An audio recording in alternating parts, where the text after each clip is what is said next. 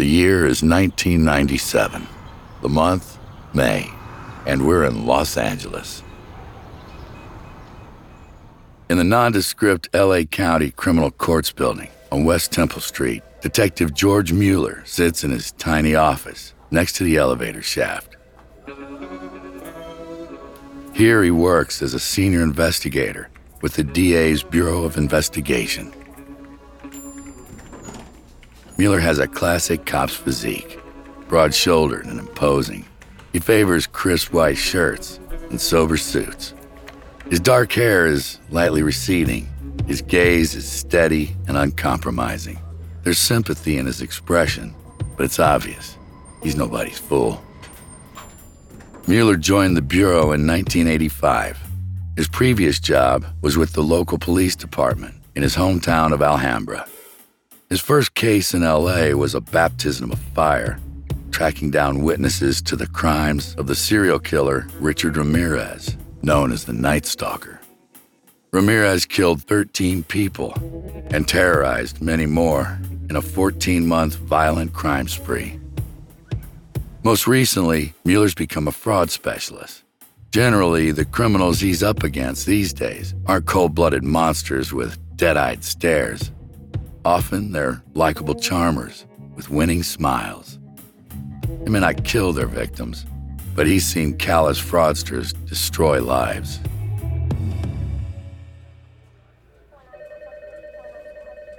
Mueller's desk phone rings. Every time he picks up that phone, he has no idea what might be about to hit him. He could be a vital witness in a case he's already working, or the start of a new investigation that'll take over his life. That's the kind of detective Mueller is. There are no half measures. Once a case hooks him, his commitment is total, almost to the point of obsession. Mueller hears an agitated man's voice. It's hard to understand everything the guy's saying, not just because of his thick foreign accent, but because the words are tumbling out in a garbled rush. Mueller eventually makes out that the caller is one Ali Amgar, though he tells Mueller to call him Benny. Everyone does. Now, Benny tells Mueller this complicated story. At times, Mueller struggles to keep up. It all seems to center around Benny's former boss, a man called Christophe Rocancourt. Well, that's one of the names he goes by. He also calls himself Christopher De Laurentiis and claims he's the nephew of top Hollywood producer Dino De Laurentiis. Other times, he's Christopher De La Renta, nephew of the famous designer Oscar De La Renta. It all depends on who he wants to impress. As Mueller knows, LA is full of fantasists, but has this guy actually broken any laws? Yes, insists Benny, plenty. Rocancourt is a con man. He's duped the rich and famous of LA out of hundreds of thousands of dollars. And not just the rich and famous. Rocancourt also has a nasty habit of cheating regular people out of their life savings. According to Benny, Rocancourt's technique is the oldest con trick in the book. He poses as a wealthy investor who spends his days putting together lucrative business deals. For the scam to work, he has to come across as Mr. Big, the man for whom money is no object. Impressed by his conspicuous wealth, his victims hand over cash for Rocancourt to invest, but they're never seeing their money again. The so-called investments, they're all bogus. Rocancourt just uses the money to fund his lavish lifestyle, drawing more victims into his web of deception. Mueller's hooked.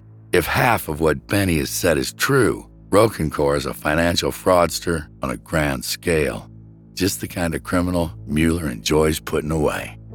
He arranges for Benny to come in and make a formal statement. Detective Mueller hangs up the phone and continues his day as normal. What he doesn't know is that one of the wildest cases of his career has just begun. At times, it'll feel like he's chasing a phantom, a shadowy mastermind who slips through his fingers just when he thinks he's caught him. He knows that his adversary is a man of multiple identities. The ones he shows the public are that of a charismatic genius and a friend of the stars. carefully constructed masks that obscure a dark truth.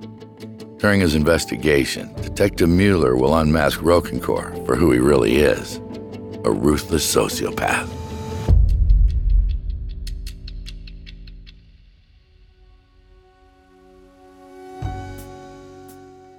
My name is Mark Dodson, and welcome to Detectives Don't Sleep. Each week, we'll shadow the world's most remarkable sleuths, real detectives who worked extraordinary cases. This week, we're following LA investigator George Mueller as he hunts down a slick con man who has a knack for persuading wealthy victims to part with their money, and an even greater talent for evading arrest. Mueller's elusive adversary draws him into a real-life game of cat and mouse, though it isn't always clear who's the cat and who's the mouse. From Noiser, this is the story of the King of La La Land, and this is Detectives Don't Sleep.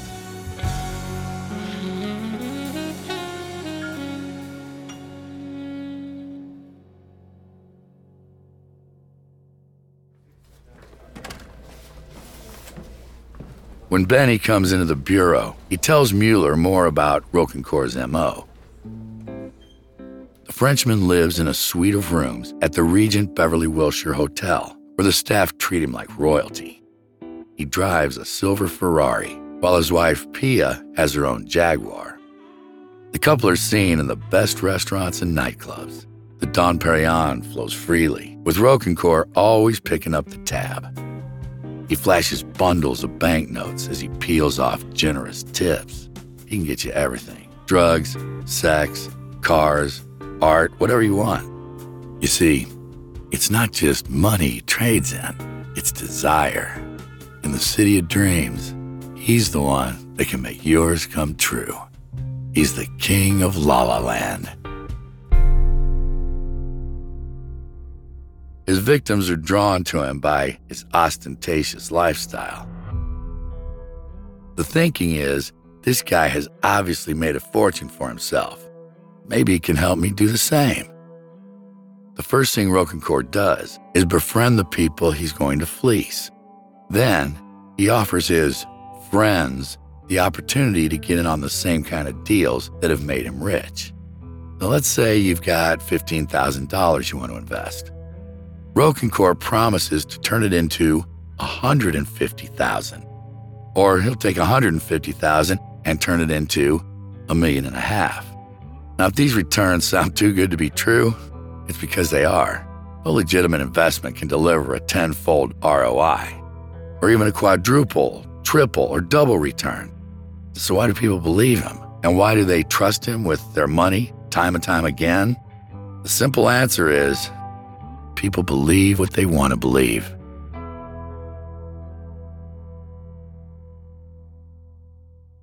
After his chat with Benny, Mueller runs the name Christophe Roquencourt through the Interpol database. He gets a match. Back in 1991, somebody by that name was wanted by the Swiss police in connection with a diamond robbery in Geneva. A gang of 3 armed men took a female jewelry store worker hostage overnight, and the next day forced her to open the safe. The thieves made off with about $400,000 worth of valuables. The police suspected Roquencourt was one of the gang, but failed to arrest him. Somehow, he made his way to Los Angeles. Next, Detective Mueller checks with the FBI and discovers more disturbing information about his suspect. In 1992, the FBI, working on behalf of the Swiss police, tracked Roquencourt to the Fairmont Hotel in San Francisco, where he was rumored to have an Uzi machine gun and 2 hand grenades. He allegedly threatened to put 2 bullets in a hotel employee's brain. After the FBI arrested him, Roquencourt was extradited to Geneva, but the Swiss authorities were unable to make the jewelry theft charges stick. Then, Roquencourt resurfaces in Paris, where he was arrested for historic fraud offenses.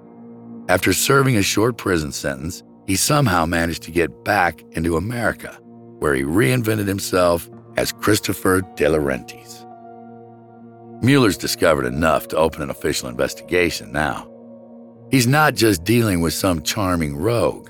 Roquencourt is a potentially violent criminal, skilled in escaping justice. Mueller's first move is to contact Roquencourt's victims, beginning with those who have lost the most. Top of the list is a French pop singer called Michel Polnareff.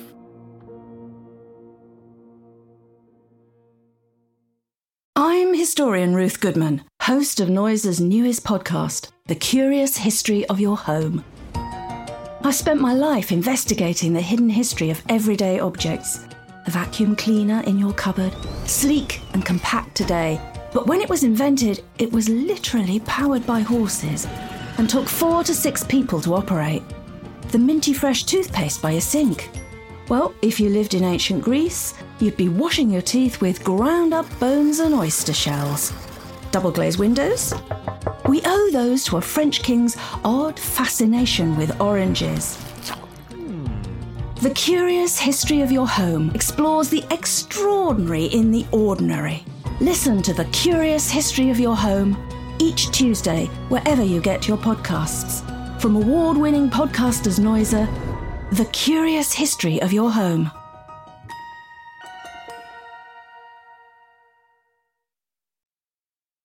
Mueller has to admit that when Benny first mentioned the name Polnareff, it didn't mean anything to him. But he's been doing a bit of research. He's learned that the gamin-faced androgynous Polnareff was a huge star in France in the 1960s and 70s, releasing a chain of hit singles and performing sell-out tours. At one point in his career, he shared the billing with Jeff Beck and cut a record with Jimmy Page from Led Zeppelin. By the time Polnareff meets Roquencourt, he's in his 50s and enjoying a major comeback after the 1990 release of his commercially successful album, Kama Sutra. He may look a little like a caricature of an aging pop star with his bleached bubble perm and oversized dark glasses, but Michel Polnareff is riding high. Benny has told Mueller the story of how Roquencourt ensnared Polnareff. Let's travel back in time here to the moment when the two men first met. The encounter takes place in Café Maurice, a mecca for French expats living in L.A.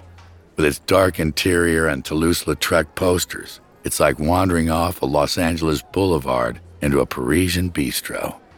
It's one of Polnareff's favorite places in L.A.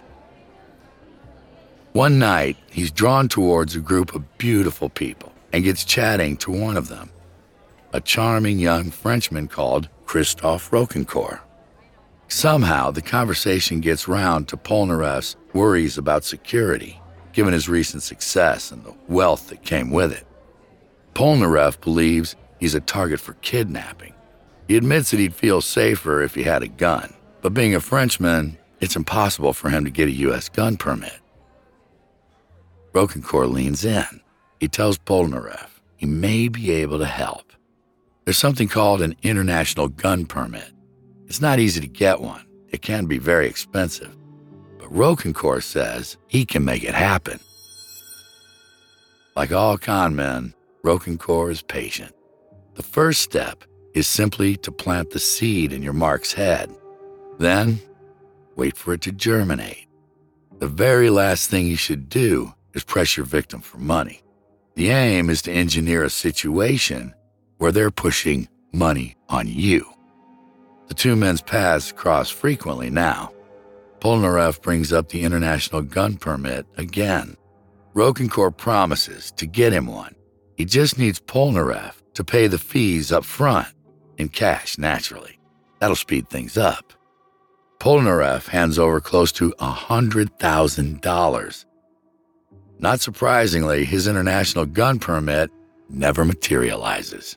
You see, there's no such thing as an international gun permit.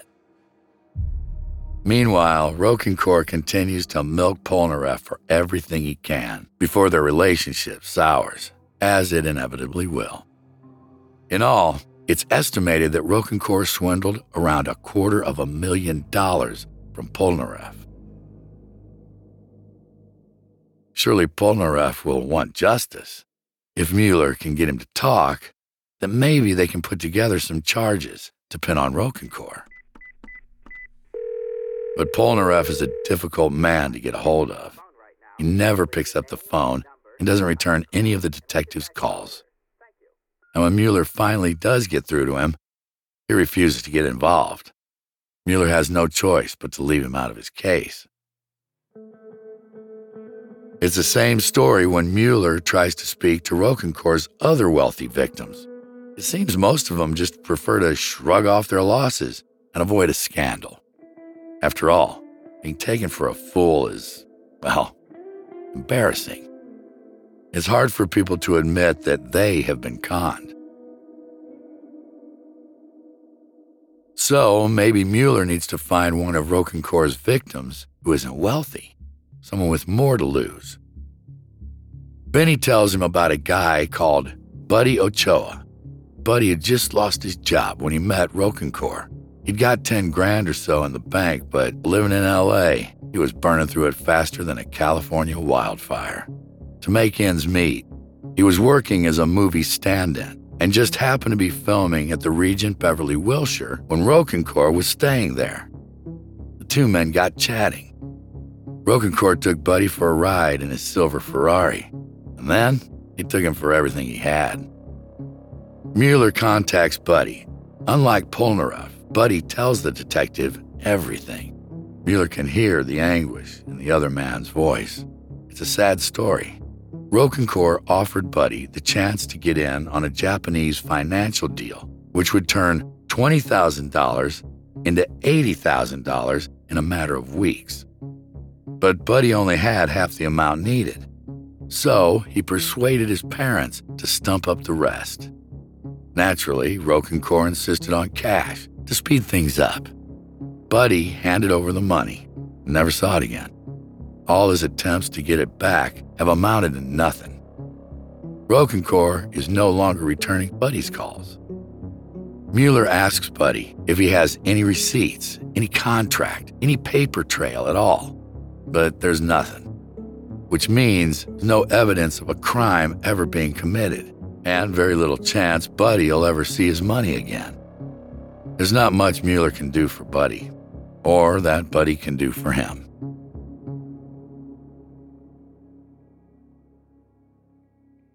Given all the obvious crimes he's committed, you might have thought nailing Rokenkor would be easy. But a lack of willing witnesses and a shortage of evidence means Mueller has his work cut out for him. He knows the only way you get results is to focus on the details, looking for the one small discrepancy that could bring down Mr. Big. Just like how they caught Al Capone by going after him for tax evasion, not murder. Mueller decides it's time to get similarly creative. In Benny's original statement, he happened to mention that Rokenkor is in possession of an American passport. As a French national, he must have acquired this illegally. As insignificant as it sounds when compared to his other crimes, this passport fraud could be the key to taking down Rokenkor. Mueller talks the case over with the assistant DA, who agrees it'll be the easiest to prove. But he has to work fast. He knows that the moment Rokenkor suspects the police are onto him, he'll disappear without a trace, skip town, change his identity, and resurface somewhere else. Before long, he'll be up to his old tricks again, but in a new jurisdiction, completely out of Mueller's reach. The clock is already ticking. By the end of May 1997, George has his ducks in a row. He applies for and is granted a search warrant on the basis of suspected passport fraud. He puts together a team of sheriff's deputies and leads them into the Regent Beverly Wilshire. The army of officers looks wildly out of place in the palatial lobby. Their heavy boots stomping on the immaculate tile as they pass beneath the enormous crystal chandelier. Heads turn, jaws drop. The lobby falls silent. As George Mueller walks his team toward the elevator, his stride is purposeful and brisk. George knows they don't have a moment to lose. In fact, they may already be too late. As the special unit storms into Rokenkor's suite, Rokenkor's wife, Pia, holds her baby son in her arms. She looks on, aghast, as the deputies find guns, several high-end pieces of jewelry, and reams of potentially incriminating paperwork, including details of the $40,000 Rokenkor now owes the Regent Beverly Wilshire. But one thing they don't find is Rokenkor. Mueller's moved as quickly as he could, but Rokenkor is one step ahead of him. Maybe someone got word to him that the raid was planned. Does that mean that Rokenkor has sources inside the DA's office? No. Mueller can't bring himself to believe that. It's just that the Frenchman has a sixth sense. He can always tell when the jig is up and it's time to move on. He has, after all, been at this con game a long time. Mueller walks up to Pia as she tries to console her baby. She's in tears, too, now. He asks her where Rokenkor is, but she claims she doesn't know. Somehow he believes her. Rokenkor is exactly that kind of man who would run out on his family, leaving his distraught wife with debts to pay and questions to answer, literally holding the baby. The detective can't help thinking of Pia as another of Rokenkor's victims. So where is Rokenkor? Mueller hears a rumor that he's made it out to the Far East. A few months later, another rumor places him in Europe. Wherever he is, he's beyond Mueller's reach. Meanwhile, Mueller's not going anywhere. He's stuck in his office by the elevator shaft, sorting through crates of evidence. There's some interesting finds: a signed photograph of Michael Jackson, an address book with the names and numbers of Hollywood actors, Mickey Rourke, Dolph Lundgren, Jean-Claude Van Damme, even Robert De Niro. Are these all really Rokenkor's friends? Or has he somehow just conned them into handing over their phone numbers? As Mueller turns the pages, he has a glimpse into a life that's far removed from his own. A life where paparazzi camp outside restaurants, feeding off celebrities who want to be consumed, where ruthless business tycoons mix with the Hollywood A-listers, where who you are is defined by who you're seen with. And the truth is whatever you can make others believe.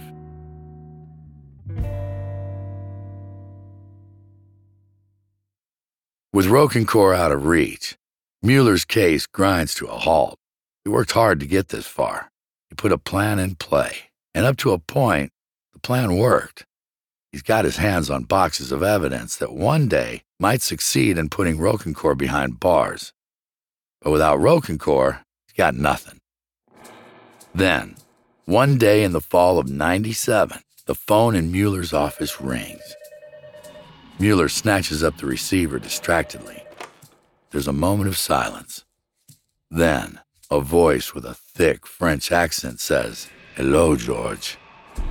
It's him, Rokenkor, and he's calling to tell Mueller he's back in L.A.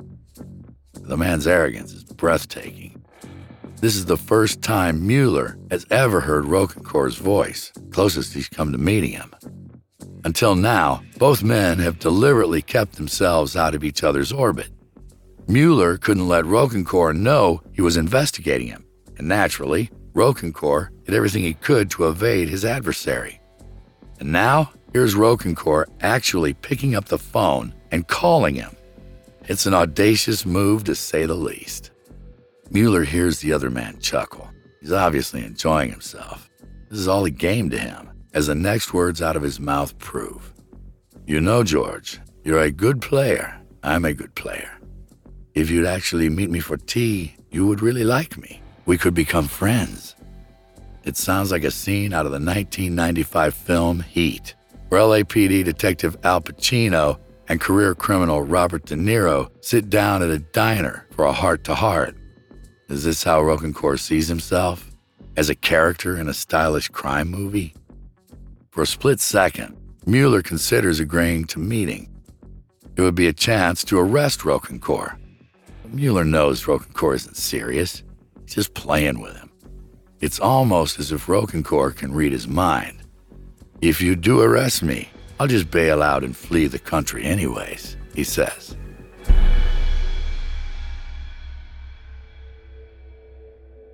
Then, the conversation takes a sinister turn. Roquencourt asks about Mueller's children. Then he casually mentions that he knows where the detective lives. As Roquencourt hangs up, Mueller's blood runs cold. Now it's personal.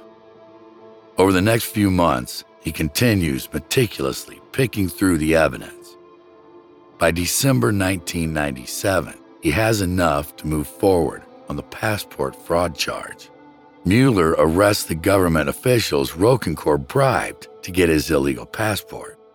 They agree to cooperate, telling Mueller everything he wants to know about Roquencourt's part in the conspiracy. It's Mueller's Al Capone moment. A warrant is issued for Roquencourt's arrest. He is now officially a wanted man. And the signs are he's starting to feel the heat.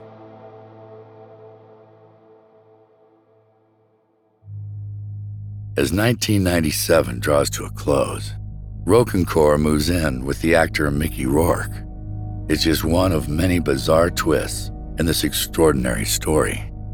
Though you'll remember, Rourke was one of the celebrities whose number Mueller found in Roquencourt's planner.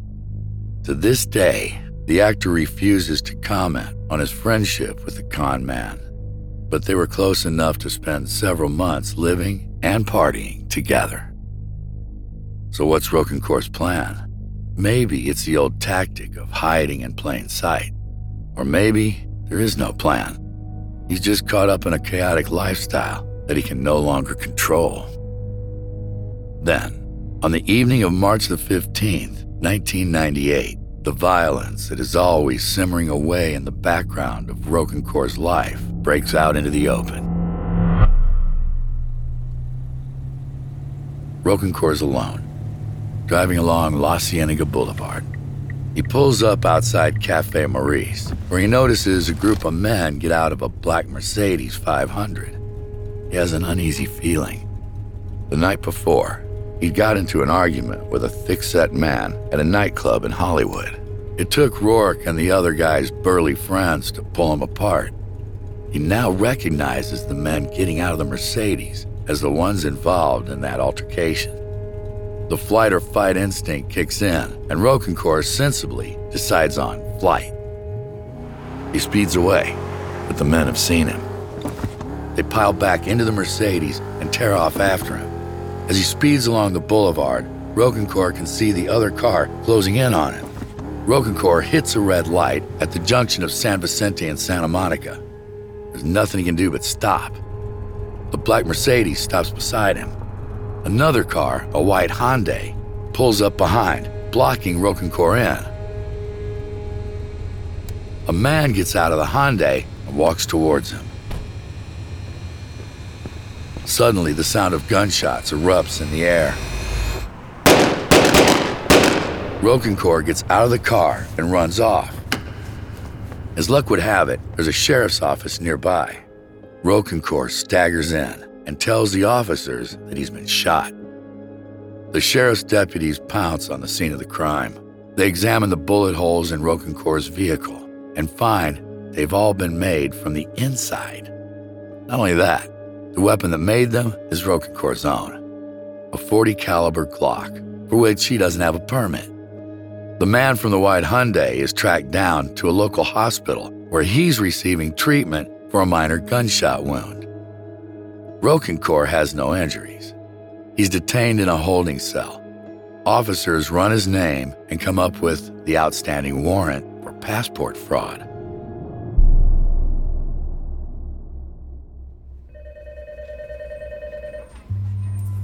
Back in George Mueller's tiny office by the elevator shaft, the phone rings. The call is from the LA County Sheriff's Office, notifying Mueller that a suspect by the name of Christopher Roquencourt has been apprehended. Mueller's usually the consummate professional, restrained, disciplined, good at keeping his emotions in check. But this is a sweet moment. Mueller hasn't forgotten the day Roquencourt threatened his children. And after all the work he's put in on this case, only to have Roquencourt slip through his fingers. Now, at last, he has his man where he wants him, behind bars. Unfortunately, not for long. Sometimes the best detectives are let down by the system. It certainly seems to defy common sense that a suspect like Roquencourt, a wanted swindler, liar, fraudster, con man, and a violent criminal, should be granted bail. But that's what happens. Roquencourt's wife, Pia Reyes, rushes to be with her husband and agrees to pay the lion's share of the $175,000 bail bond, with Roquencourt's remaining friends stumping up the rest. Roquencourt is released, awaiting trial. Then, as promised, he jumps bail and leaves town, disappearing into the wind. It's another cat and mouse moment. This time, Roquencourt is the cat, and like all cats, he lands on his feet.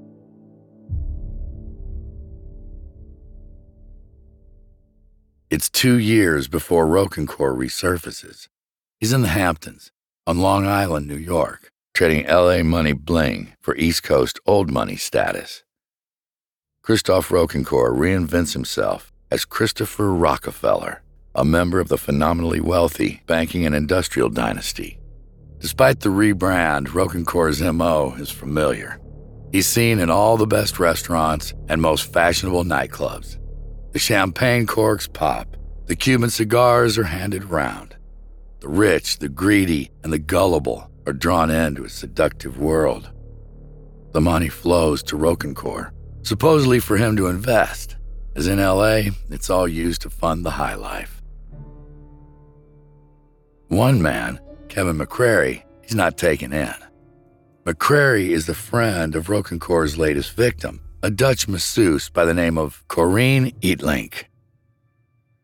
Corine has already handed over $14,000 to the charismatic Rockefeller, and now she's gearing up to give him a further $125,000. But McCrary is suspicious. The thing is, McCrary is real old money. He knows a Rockefeller when he sees one, and he's pretty sure none of them have heavy French accents. McCrary goes to the police, who put a tail on Roquencourt, a.k.a. Rockefeller. When he skips out of his hotel without paying the $8,000 bill, a favorite grifter's oversight, they move in and arrest him. So is this the end of the road for the elusive con man? Has the mouse finally been caught in a trap? Surely the police in the Hamptons won't let him slip away this time. You'd think so, wouldn't you? But a delay in checking his fingerprints and another fake passport, this time in the name of Fabian Ortuna, fails to link him to his criminal past in L.A. Incredibly, Roquencourt is granted bail again, this time set at $45,000, which he pays in cash. Predictably, he quickly disappears. When Mueller hears this news, he's speechless. How could they let him go again? It seems a combination of bad luck and bad judgment opened up a little crack, which Roquencourt darted through. The mouse is on the run once more.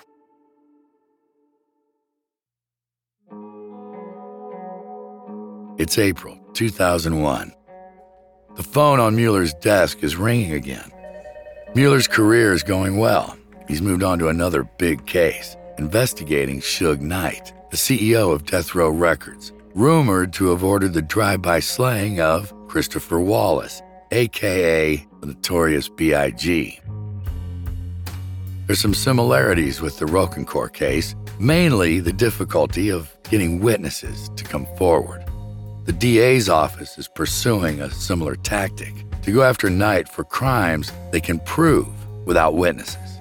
In this case, parole violations. The work is challenging and absorbing. Mueller hasn't thought about Roquencourt for months. That's the way it is. The case takes over your life completely, and then, when there's nothing more you can do, you move on to the next one.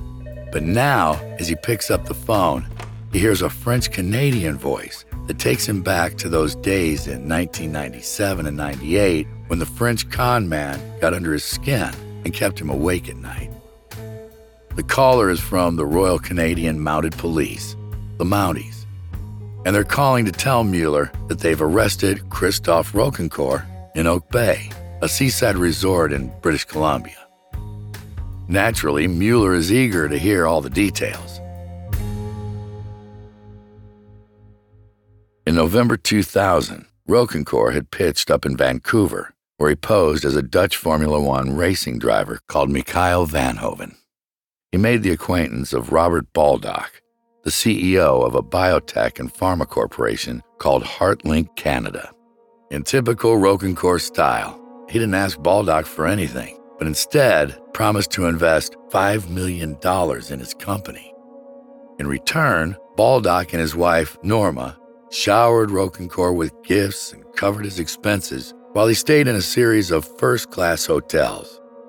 Unsurprisingly, the money for the investment never materialized, though Rokenkorh managed to swindle Baldock out of $170,000. He even sent Baldock on a wild goose chase to Switzerland to supposedly meet Vanhoven's father and bring back the funds. As Mueller listens to the sorry tale, he recognizes a classic Rokenkorh scam. But for once, the ending will be different. The game of cat and mouse is finally over. The RCMP officer assures him that Rokenkorh will not be granted bail. There's no chance he can get away this time. The officer is good as his word. In June 2002, at his trial in Vancouver, Rokenkorh is sentenced to 2 years imprisonment for defrauding the Baldocks. The sentence is reduced to time served, and he ends up spending a year behind bars.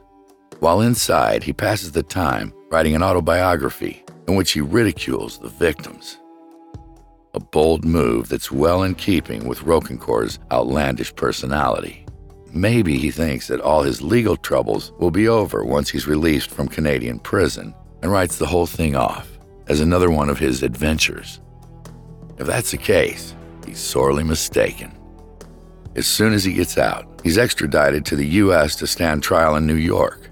There, he pleads guilty to charges of theft, grand larceny, perjury, and fraud. In September 2003, Rokenkorh is slapped with a $9 million fine in order to pay $1.2 million in restitution and a 3-year prison sentence.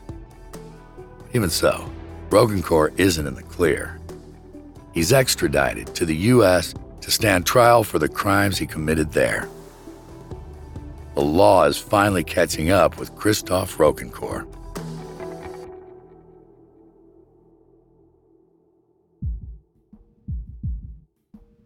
Even though he wasn't the one to slap the cuffs on Rokenkorh, Mueller's satisfied. In 2006, the LA Times reports him as saying, "With him, it was catch me if you can, and we did." Mueller continues working in the small office by the elevator shaft. It may not be the most glamorous life, unless laboriously checking through phone records or financial receipts is your idea of glamour, but it has its rewards.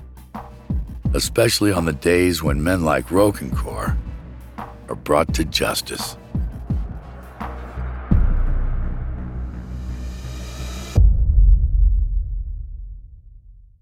Next time on Detectives Don't Sleep. We venture to a remote farmstead in Kansas in 1959, where 4 members of the Clutter family are tied up and killed in their own home. For Special Agent Alvin Dewey of the Kansas Bureau of Investigation, this is personal. He knew the victims well. Was the killer someone local with a grudge against the father, Herb Clutter, or a faceless stranger who drifted into town on the interstate highway before vanishing the same way? Bloody footprints found at the scene of the crime are the detectives' only real clue, until a tip-off comes in that throws the case wide open. Join us as we investigate a crime that rips the heart out of the American heartland, the Clutter family murders. That's next week